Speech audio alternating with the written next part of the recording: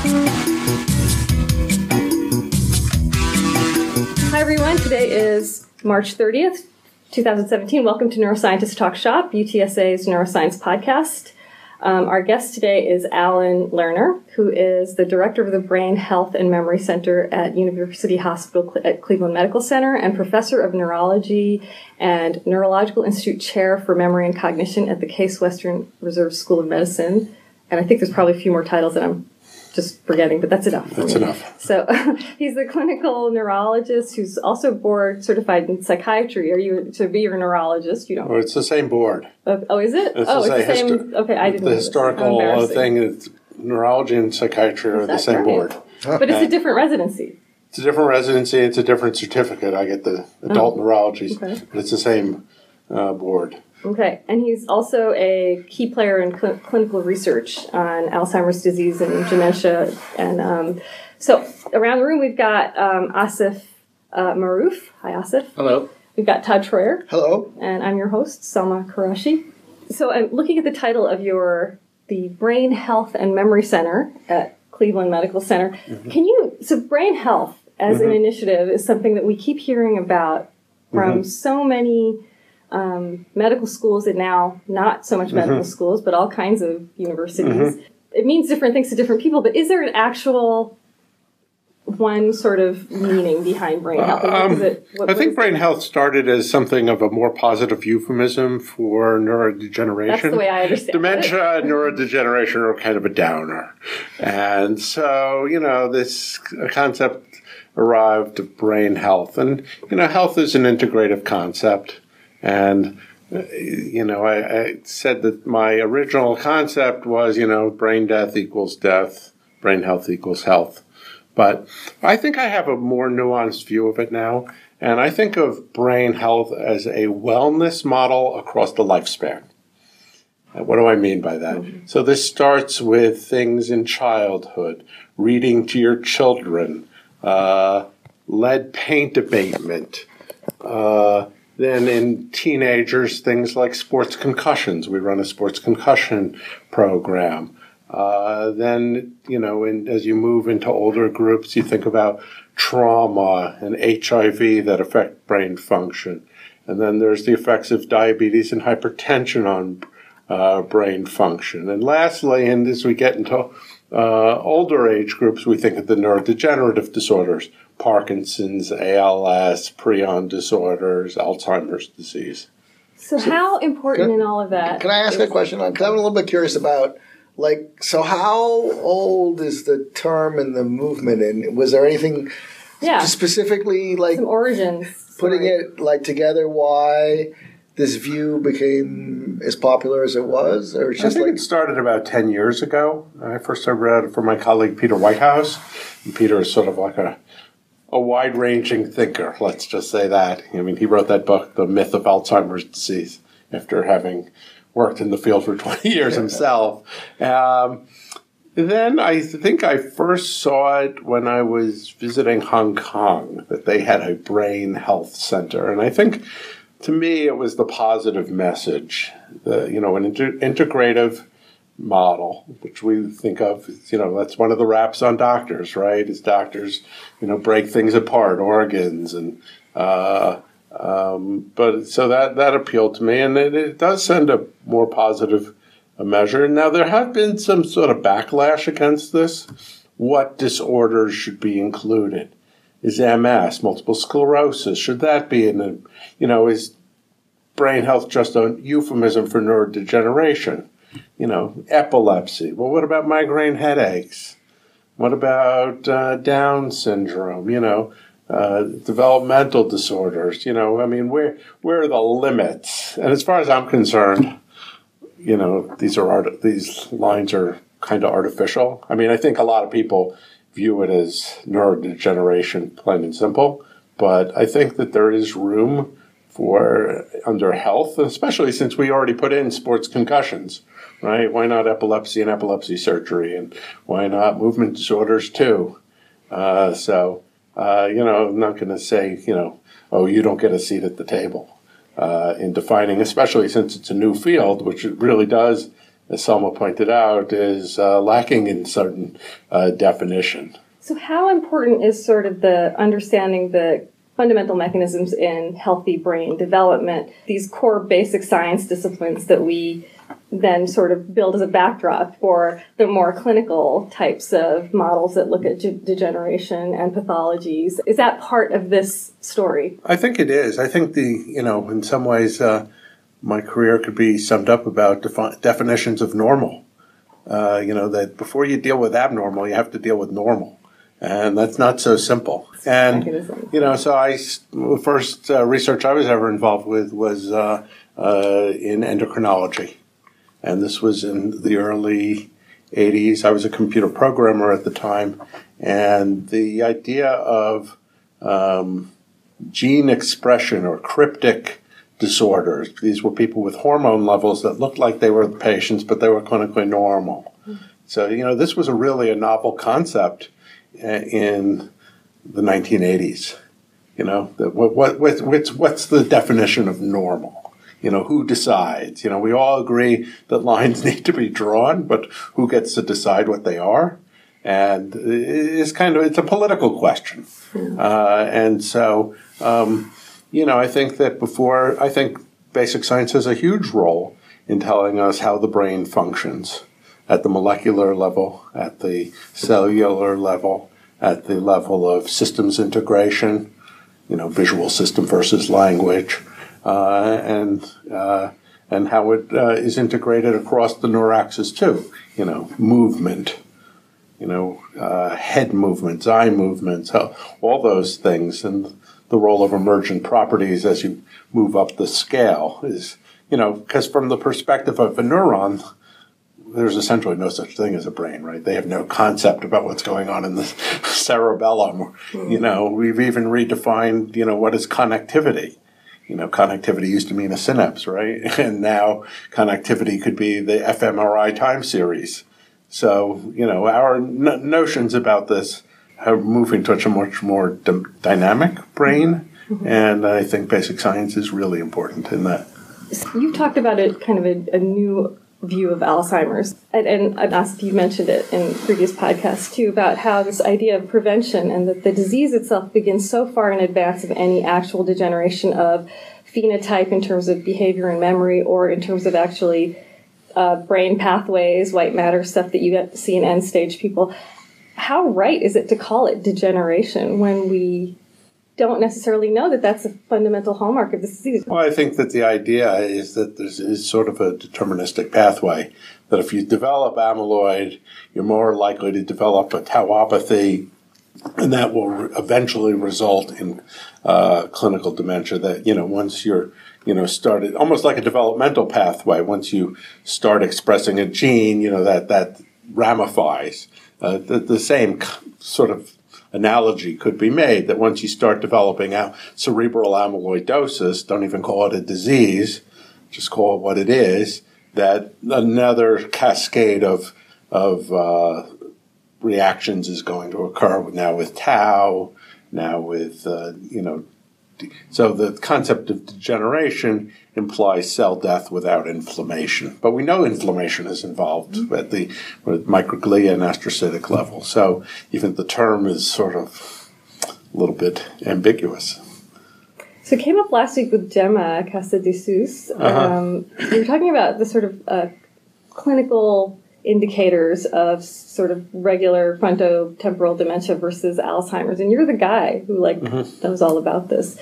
Are you able to, with any kind of real certainty, really predict at some point, where's the point in the sort of pathological progression that you're able to say, aha, what is the sort of the clinical hallmark? And then what about things like, you've written about biomarker analyses and things as predictors or diagnoses criteria. Right. Can you talk about some of that? Sure. I mean, so, almost anything can happen once.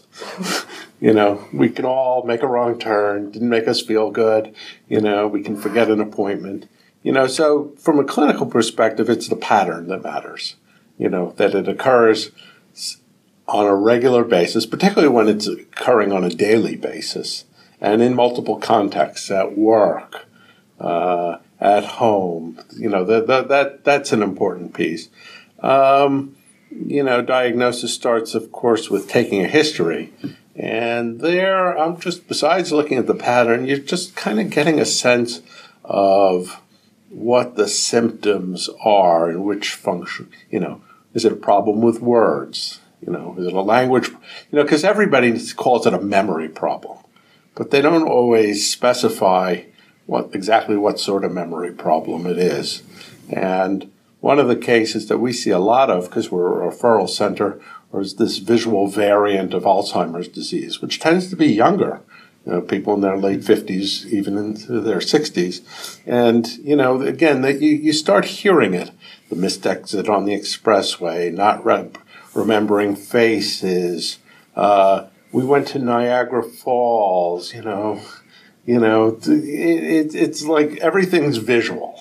And, you start hearing it, it becomes a pattern in your head, or word finding. A certain amount of word finding is normal. And how do you distinguish normal and abnormal is a key, because as we've seen, normal is a moving target throughout the life. So what's normal at 80 might not be normal at 50. So I was wondering whether the way that people take histories has changed very much, or is it going to change based on other things that we know?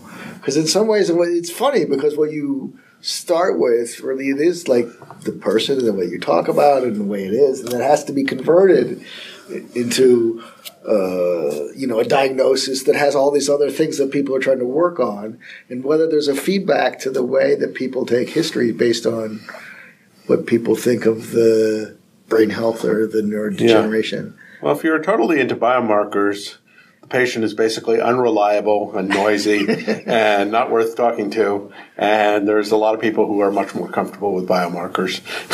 And despite the fact that they haven't been validated, and we don't totally know what they mean, and, we can find elevated amyloid in your brain, and, and then we're back to, you're at slightly increased risk. How much risk? I don't know. To me, again, I'm a clinician, and so the humanistic, person-centered approach to it matters. I'm going to take this a little further. Does it matter what we call it? That was my next question. And, the good Talmudical answer is yes and no. So no, because you're the same person before the polysyllabic name is slapped on you. And then you walk out of the office, you're the same person. You say issues are the same. If you have if it's progressed to the point where there's dementia and there's a caregiver, that caregiving is generic. It doesn't matter.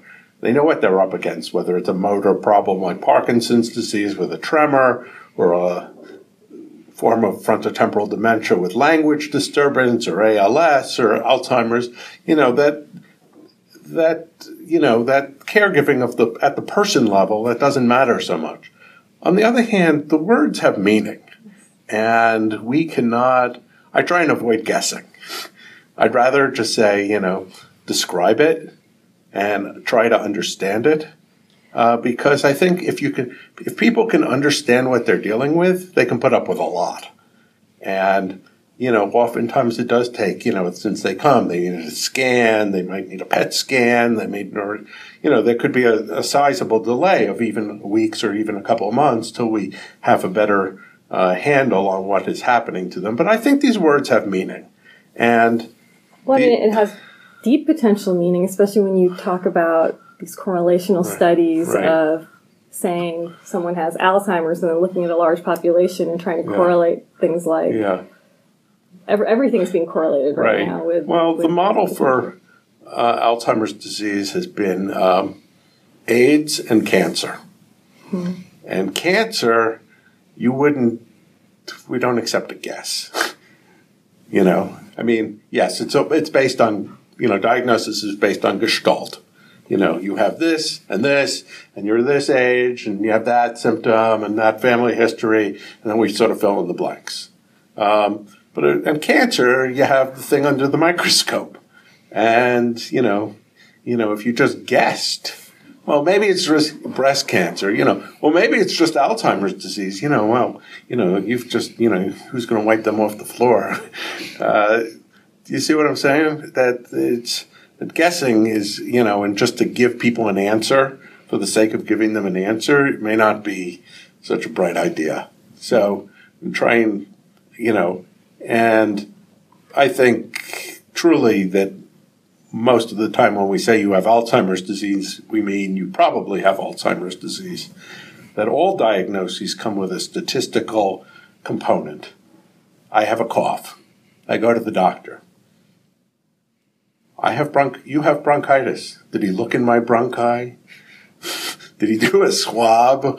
Did he chest X-ray? Well, the chest X-ray was negative, so it must be bronchitis. Well, there's a statistical number that goes with the, sensitivity and specificity and positive and negative predictive values from information theory. But, we tend to leave that piece out and say, oh, the doctor said I have bronchitis, and we just accept it as fact. Well, the doctor says I have Alzheimer's disease. Sometimes they're right. And, just remember that if you, let's say Alzheimer's is 60% of dementias. So if you just told everybody you had Alzheimer's disease, you'd be right more often than you're wrong. Can we do better? And this is where biomarkers and scans and lab tests come in. So I think it really is important to, both for future studies, now I want to be in an Alzheimer's clinical trial. I better have the condition under consideration before I get in a clinical trial. So where do I go next?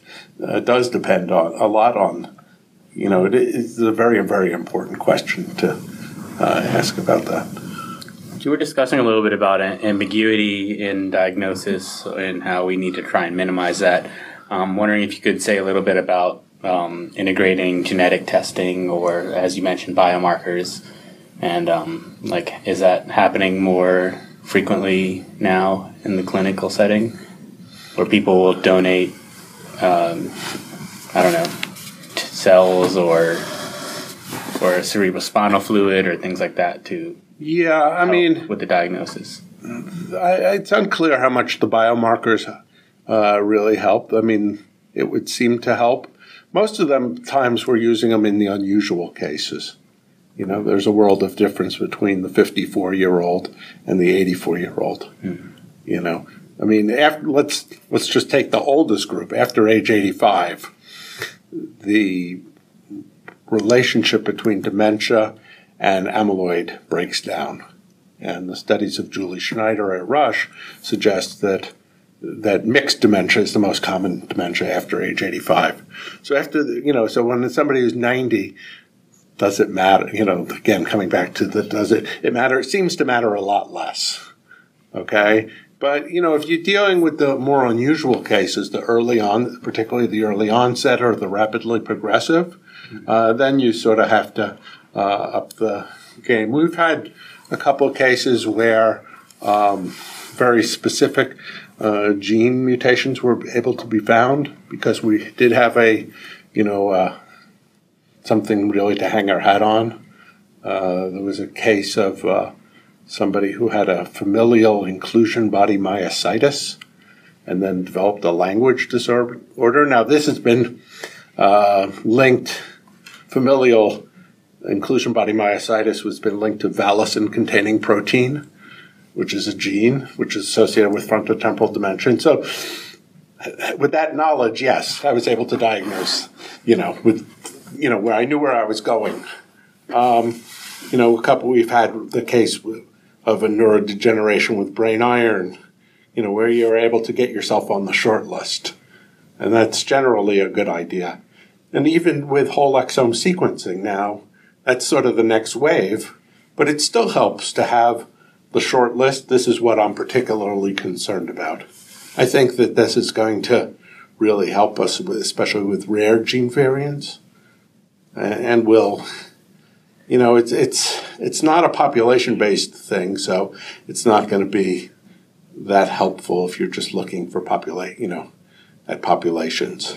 I think I was asking, So I think that there's a role for genetic testing. I don't think, the 23andMe, the issue of this gets down to a fundamental problem, and I think you're asking a really important question. The classic case is the health fair. And this is how people, unfortunately, do research. If one of your students developed a new test, what would you do? You'd get 25 Alzheimer's patients and 25 normals. So your population frequency would be 0.5. Well, when you get to the health fair, your population frequency is 0.01. And so the positive predictive value takes a huge hit right off. And so the case finding in a health fair is almost worthless. And it is not an effective approach. You do better to wait for the symptomatic people to come to you, because that's how you enrich your population.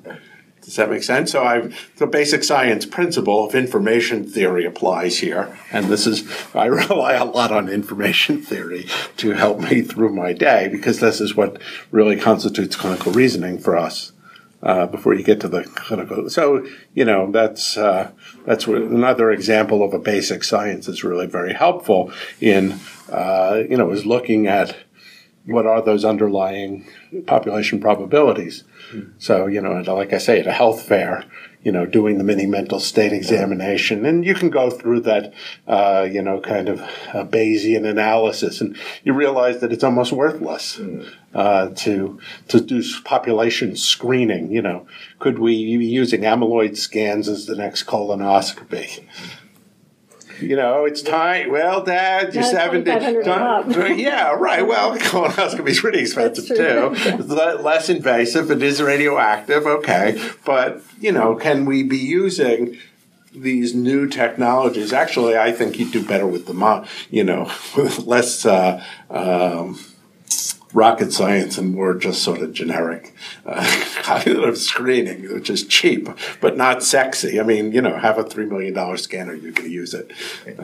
Find a way to use it. Well, so is it possible that some of those, whether you go that far in terms of expense, I mean, it's always a question.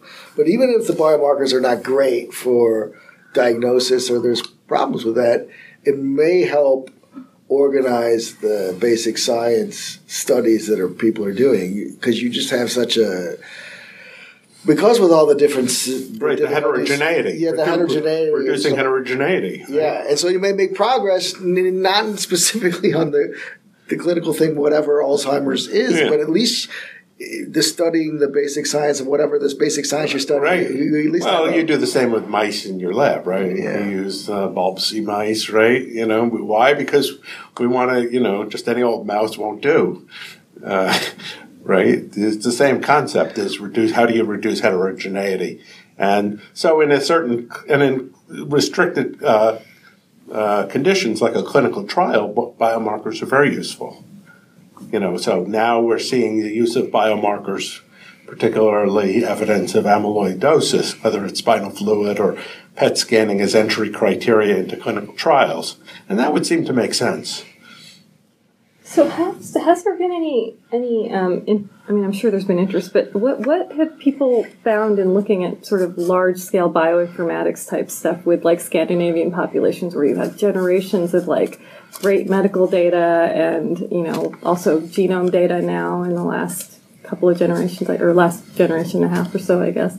Is there any, are there any sort of brute force methods that are going in that direction to kind of correlate in this realm of being able to sort of predict and protect potentially over the lifetime? Well, certainly those kinds of methods are good. For example, in presenilin 1 mutations, they've now gotten enough families so you can look up, if you know somebody's, let's say their mother had Alzheimer's disease due to a presenilin 1 mutation.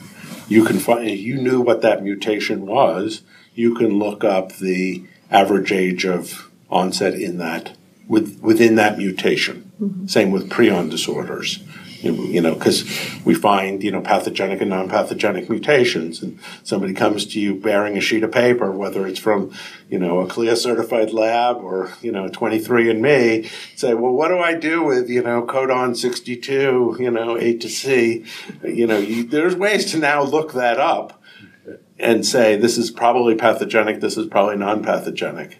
And I dealt with a case like this a couple of weeks ago in a progranulin mutation.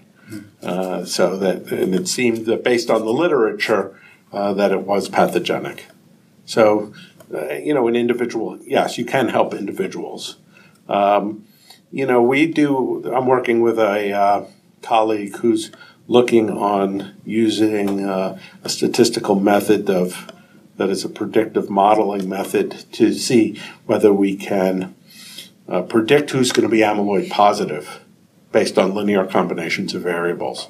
That would be things like age, performance on memory testing, ApoE status, so that we can get from a 20% base population level up to, let's say, 70, 80%.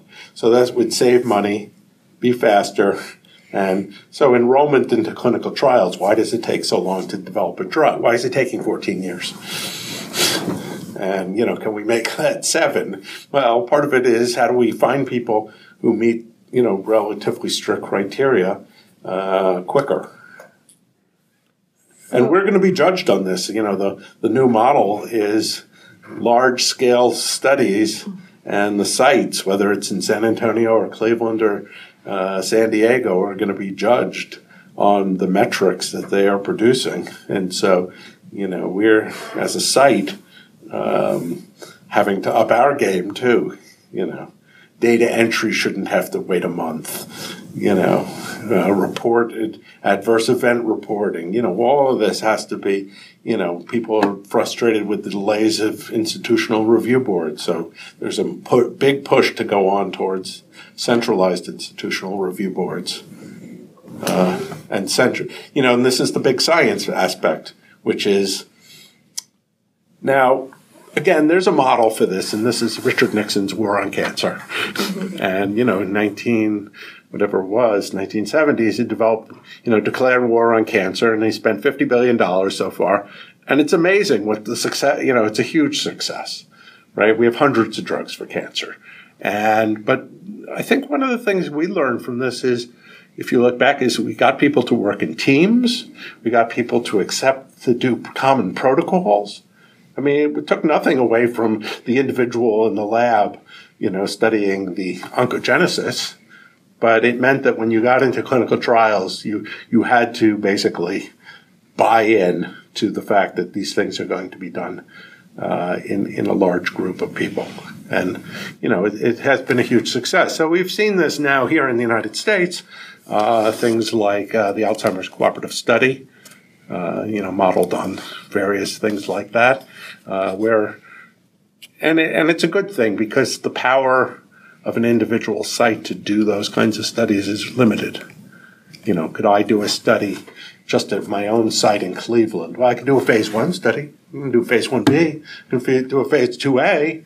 But, if I want to scale to a later stage, large-scale study, I better have some collaborators and friends. So do you see the statistical power yielding any more promising? I mean, because this has sort of happened in the last 10 years, right? Right. Well, it's created biotech hell, right?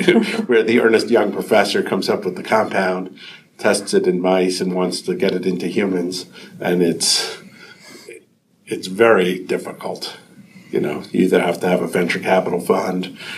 Essentially, you do have to have a venture capital fund back you in order to get through what's literally called biotech hell, which is how do you get it into even to do a phase 2 study? It's expensive. And, we're up against this now personally, getting an IND from the FDA, meeting all their things, compounding, data safety monitoring board, Well, this is why this disease in a dish model is their idea. I don't know how popular it's becoming, but it's so alluring, right? I mean, how viable is it for looking at stuff like? Well, I think dealing with these end-stage patients? I think it's a very alluring thing to get like high throughput, drug screening. We should remember that every drug that's failed, and there's lots of them, came with a backstory of why you should be testing it in the first place. We studied statins and estrogens and multivitamins and omega-3s and prednisone and selegiline and vitamin E. Every last one of those had a backstory. Just the backstory didn't always carry over. Some were better than others. What were they based on? Were these correlational things? Were these mechanistic things? Some of them were correlational. Some of them were observational studies. Some of them were basic science. So the selegiline and vitamin E was based on the whole oxidative stress, and actually vitamin E, did seem to slow down the progression of memory loss, and has found a role in clinical studies. I mean, there's no money in vitamin E, and that's why it hasn't gone to the next, taken it to the next level. But isn't that part of what the big science is when you say it's an endeavor, is that you have someone constructing the overall framework and trying to balance the different priorities of things, right? Rather than an individual entrepreneurial model where you just go after it for whatever the smaller incentives are, right? I mean, you try to make a system that presumably does better and more efficient at making the steps work, and then deciding on which goes through and so forth and so forth. I mean, isn't that that's what you're talking about when you're talking about big science, right? I mean, whether it's successful or not. Well, you're talking about huge bets. Well, this is the problem. Negative data in most worlds is meaningful data in some respect. And in a lot of these clinical trials, where is there meaningful data falling out? Or are they just a complete, No, there's a difference. bomb? There's a difference between a negative study and a failed study. I mean, a failed study would be like we didn't recruit enough people. A negative study, we didn't meet our endpoints, but we've learned an enormous amount about clinical trial methodology and inclusion-exclusion criteria and, factorial designs. I mean, so the science of clinical trials has continues to evolve. I mean, are we not doing enough N of 1 studies? Should we be doing that? I'm not even saying where the field is going. I do have my own thoughts about that. We'll come back to that in a second. But, we've learned a lot about clinical trials design and, what are the best outcomes? There's a number of lots of tools, rating scales for this and that or the other thing have been developed. And so there's a lot. And some of that does come back to the clinic. Some of it doesn't come back to the clinic. I think ultimately, at least in dementia, we're probably going to end up with the cocktail approach to treatment, much like we do in cardiovascular disease. In cardiovascular disease, you have, a diuretic, you have a positive inotrope, you have an afterload reducer, you have any number of things that, to treat atherosclerotic heart disease. And so it's quite possible that in Alzheimer's, let's say, is the paradigm of a neurodegenerative disorder, we're going to have, an antioxidant, perhaps vitamin E. We might have a cholinesterase inhibitor, Aricept or the others. Maybe we'll have a monoclonal antibody anti-amyloid agent. Maybe we'll have a beta-secretase inhibitor. Maybe we'll have something we haven't even thought about yet. But it's likely that it's quite possible, like other complex diseases such as schizophrenia or heart's disease, that we're going to end up with the cocktail approach. But some of this gets back to a little bit to, I guess, the brain health, where you have to integrate the cocktail approach of treating disease versus healthy living and integrating with a health. Oh, yeah, we haven't even gotten to this. Why do Americans love pills? Right. We love pills. And as I showed today, help doesn't always come in the form of a pill. It might come in the form of your cataract extraction. That we haven't, why do we always jump to a pill? Well, it's because the effect of big pharma. So how is that? And so, again, is cardiac disease a model for the? Is there any model? In terms of cardiac disease is an excellent model in terms of physical exercise and diet. And how much successful model, or well, I think a huge percentage of what we consider, the extension of lifestyle in the 20th century is because of public health measures. Cleaner drinking water. Better hygiene, reduction of, fecal oral transmission, better, cleaner food. I think there is a little bit of irony in the fact that in the richest nation that's ever been, we still don't feel that our diets are adequate, that we still need something to supplement our diet. It says something really pretty terrible about our food distribution system. But, of course, I think that we cannot discount, because why the Framingham study showed 20% decline in dementia incidence per decade. And what's driving that? Is it better education? It's not just simply better case detection. I don't think that it's just because that should work in the opposite direction. If we have better case detection, there should be more cases, not less cases. Yeah, I thought there was all these correlations between the rise in diabetes and the rise in dementia that are being pointed at. Well, diabetes certainly is a huge risk factor, and diabetes is bad in its own right, but it's a treatable disorder, and so you can't neglect. I think Todd's point is really well taken, which is you can't neglect the effect of just general health measures, and brain health is health. Right. But you got the question, I guess, that's interested in this kind of interface is whether you can not only not neglect it, but whether can you make that work well with a big science model? Can you structurally balance that along with the basic sciences is part of an interface with public health as much as the different kinds of clinical and basic. Well, this gets into how do you do a diet study, and diet studies are really hard. Diet studies typically are hard and slow and require huge ends. But you could conceivably fold that into a large phase 3 study. Half the people get nuts. Half the people get a glass of wine, get some resveratrol, do a factorial design to put in a non-pharmacological. Why does everything have to be drug? Excellent. Thank you for talking to us about this today. This has been Alan Lerner visiting with us at Neuroscientist Talk Shop. Thanks, Alan. Oh, you're quite welcome. Thank you. Bye. Thanks.